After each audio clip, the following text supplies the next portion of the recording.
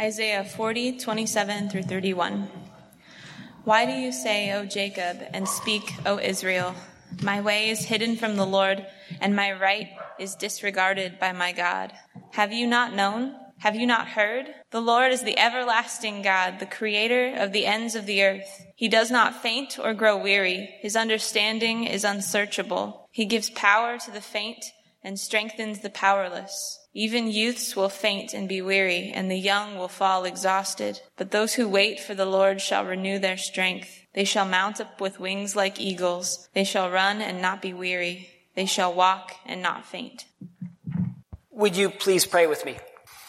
Loving and gracious God, we give you thanks for your presence that feels extra present today. I don't know. We thank you for the reminder of all the ways that you accompany us in all the forms. And we ask that your Spirit will be with us, shape us and mold us that we might hear your word for us today. Amen. So today is the last week in our season of creation where we've been looking at the birds of Christianity. And at first I thought this might be a little bit of a stretch, but it's been wonderful to look at how Christianity has used birds throughout history to teach about God. And now that we are wrapping up, I wanted to pick a majestic bird that could sort of like encapsulate all that we've enjoyed throughout the season. And my first instinct was to go with something really intelligent, like the African gray parrot that, Harvard researchers have found that they have the intelligence of about a 6-year-old child. But I also, considered the Himalayan monal pheasant because it was the most beautiful bird I could find, those vibrant, glorious colors. I also considered the bar-tailed garwit that flies 7,000 miles without stopping. Yeah, that's right. But those aren't technically in the Bible. So I thought I should pick the most grand, most majestic bird that is actually in the Bible. The vulture. Well, so maybe majestic is a stretch, since most of us hate vultures, and we have good reason. Vultures are disgusting, really disgusting. In fact, here are my top 5 most disgusting vulture facts. Number 1, vultures project vomit in the face of anything that scares them. That's from a YouTube video you don't want to watch.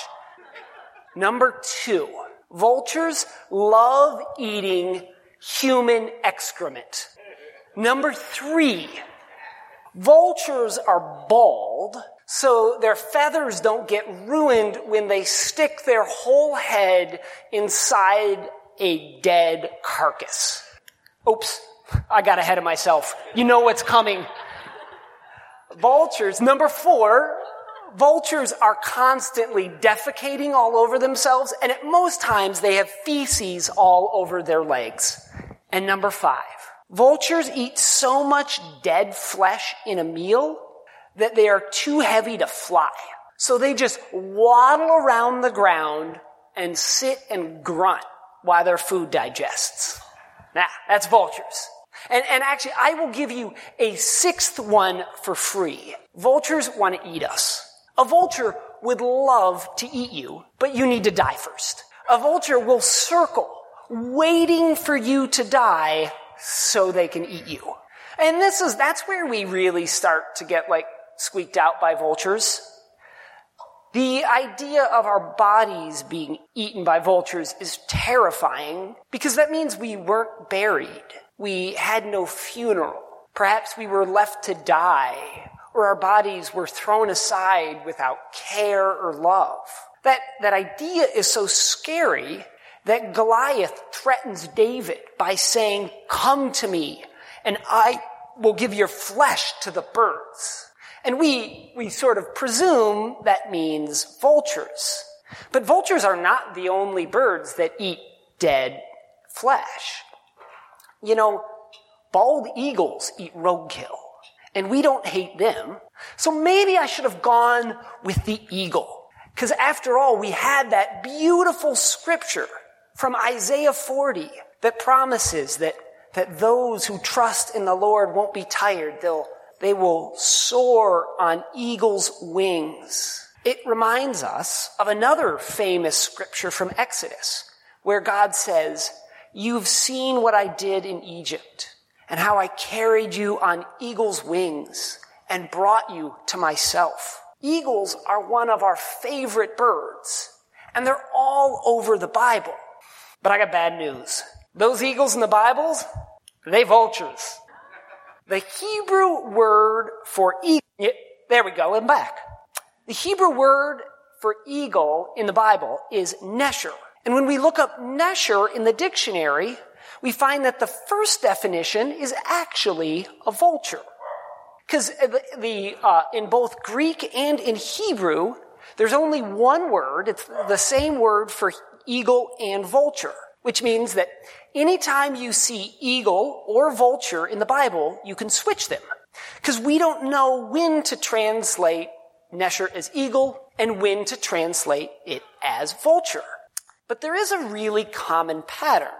Whenever we want a verse to be scary or disgusting, translators choose vulture. But if we want people to feel good, the translators use eagle. But that has nothing to do with the words in the Bible or what the prophet said. It just has everything to do with us and what we think about vultures and eagles. I mean, how would you like reading, "Those who wait for the Lord shall renew their strength. They shall mount up with wings like vultures"? We prefer the wings of eagles. Eagles are a symbol of strength, a great hunter, an emblem of military might. Vultures, on the other hand, survive on the bodies of animals they don't even kill themselves. We like them, or we dislike them so much, we've turned their name into an insult. We call someone a vulture if they benefit from someone's suffering. But that's about us. Vultures haven't always been hated. In ancient Egypt, vultures were seen as the mother god, a high-flying goddess whose wings protect and encompass us all. A picture of the vulture was the first letter of the hieroglyphic alphabet, and it represented a mother or a grandmother. And the ancient Egyptians believed that vultures were only female and were impregnated by the wind. And sort of a similar idea, medieval bestiaries compared the vulture to Virgin Mary, because they also believed that female vultures didn't need a male to conceive. In antiquity, vultures were not hated like they are today.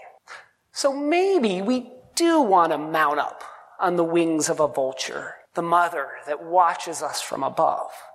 Though, rather ironically, vultures' wings aren't that powerful. They're pretty weak compared to an eagle. Eagles rely on brute strength, but vultures are way more zen than that.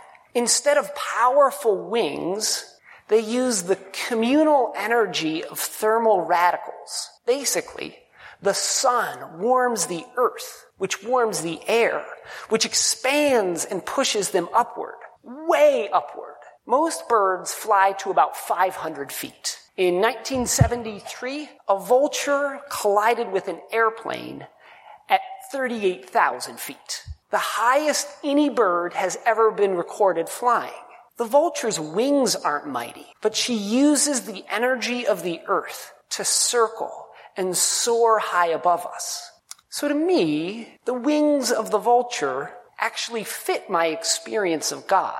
God's never come at me with brute force of like a powerful eagle beating its strong wings.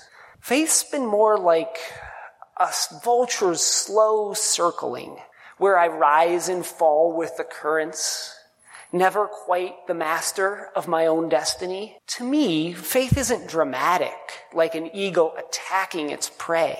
Rather, I've found faith build slowly and subtly as I open myself to see God in the world around me. And I can't really do it myself. My wings are weak, like the vulture. So I need community to lift me up, like the wind, and help me see all that I'm missing. So I like the idea of resting on vultures' wings. Because even though they might be weak, they receive the energy of the sun and the earth to lift them higher than any other bird. And it's not just the wings of the vulture that are amazing. They have the best guts. Vultures eat an incredible amount of meat. A vulture can eat 2 pounds of meat in a minute. Think about that. That's like a 16-ounce steak every 30 seconds. And it might gross us out to think about vultures devouring a dead carcass, but humans are a species that eats dead animals. And frequently, the animals that we eat were raised on huge farms where they were treated cruelly their whole life. And vultures, they're the opposite of that. Their meat has either died of natural causes or has been killed by another animal. In fact, vultures are an essential part of an ecosystem because they clean the world of dead carcasses that rot and spread diseases. If vultures die off, the world gets sick. And we know this because it happened in the 1990s in India, when a painkiller that was used for livestock caused most of the population of vultures to die. Within a decade, the population of feral dogs quadrupled. The rat population soared, rabies spread, and 50,000 people died. The Indian government made this massive effort to bring back the vulture by banning the painkiller and also creating the vulture restaurants where they could come and get clean food and be rehabilitated. Somehow we seem to have forgotten that vultures cleanse the world. But we used to know that. The Mayans called vultures death eaters because they would stare at the face of death and consume it. They honored the bird that cleaned the world. And it wasn't so long ago that we actually loved and appreciated vultures. It was less than 3 years ago that the vultures we have in Washington, turkey vultures, received their scientific name, Cathartus aura, which means the golden purifier, the bird of great value that purifies our world. So when I think back to our scripture, I remember that God can either be like an eagle or a vulture. That's our choice. The language lets us choose. So what should we choose? What sounds more true? What sounds more like God? A bird that is a fierce warrior relying on strength to kill? Or a bird that can take all of the dead things we leave behind and make them clean? A bird that can even cleanse death itself. To me, I'll go with the golden purifier, the death eater, the mother that soars above us all. But it's hard to choose the vulture because our whole lives we've been told that vultures are ugly and revolting. We've been told to fear this omen of death, to bristle at its bald head and awkward body. We've been taught that we should hate the vulture and love our national bird, the eagle. But what makes eagles more beautiful than vultures? We do. Our culture has ingrained in us a narrow vision for what's beautiful. It's a narrow vision that looks at the vulture and calls it ugly. It's that same vision that looks at us and says, oh, you're not beautiful unless you're skinny or voluptuous or muscular or hip or put together or whatever we aren't. We've been trained to dismiss the beauty all around us, from the bird that cleanses the world to the beauty that lies inside each one of us. We allow our narrow vision of beauty to define ourselves as ugly. And when we do that, we risk forgetting that God's image lies deep inside us all. This beautiful divine spark that enlivens us if we have the courage to seek it out. And I'll admit, it's not easy. We need to work to see the beauty in all the things our world has said are ugly. But we don't need to lie to ourselves. We simply need to be open and allow ourselves to wonder. When we feel that instinct of revulsion or disgust, we need to notice it. And instead of letting that response control us, we need to turn towards curiosity and be interested. Because the beauty's there if we take time to wonder and let it be revealed. And not only vultures, we can practice this with anything, with bugs or with spiders. You stopped to look at a spider recently? How she spins this intricate web that actually catches and eats all the bugs that bother us? There's beauty there.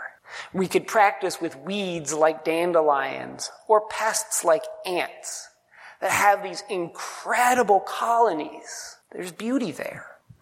And perhaps most of all, we need to practice with the people around us, the ones that annoy us, the ones who scare us, the ones that we're really judgy about.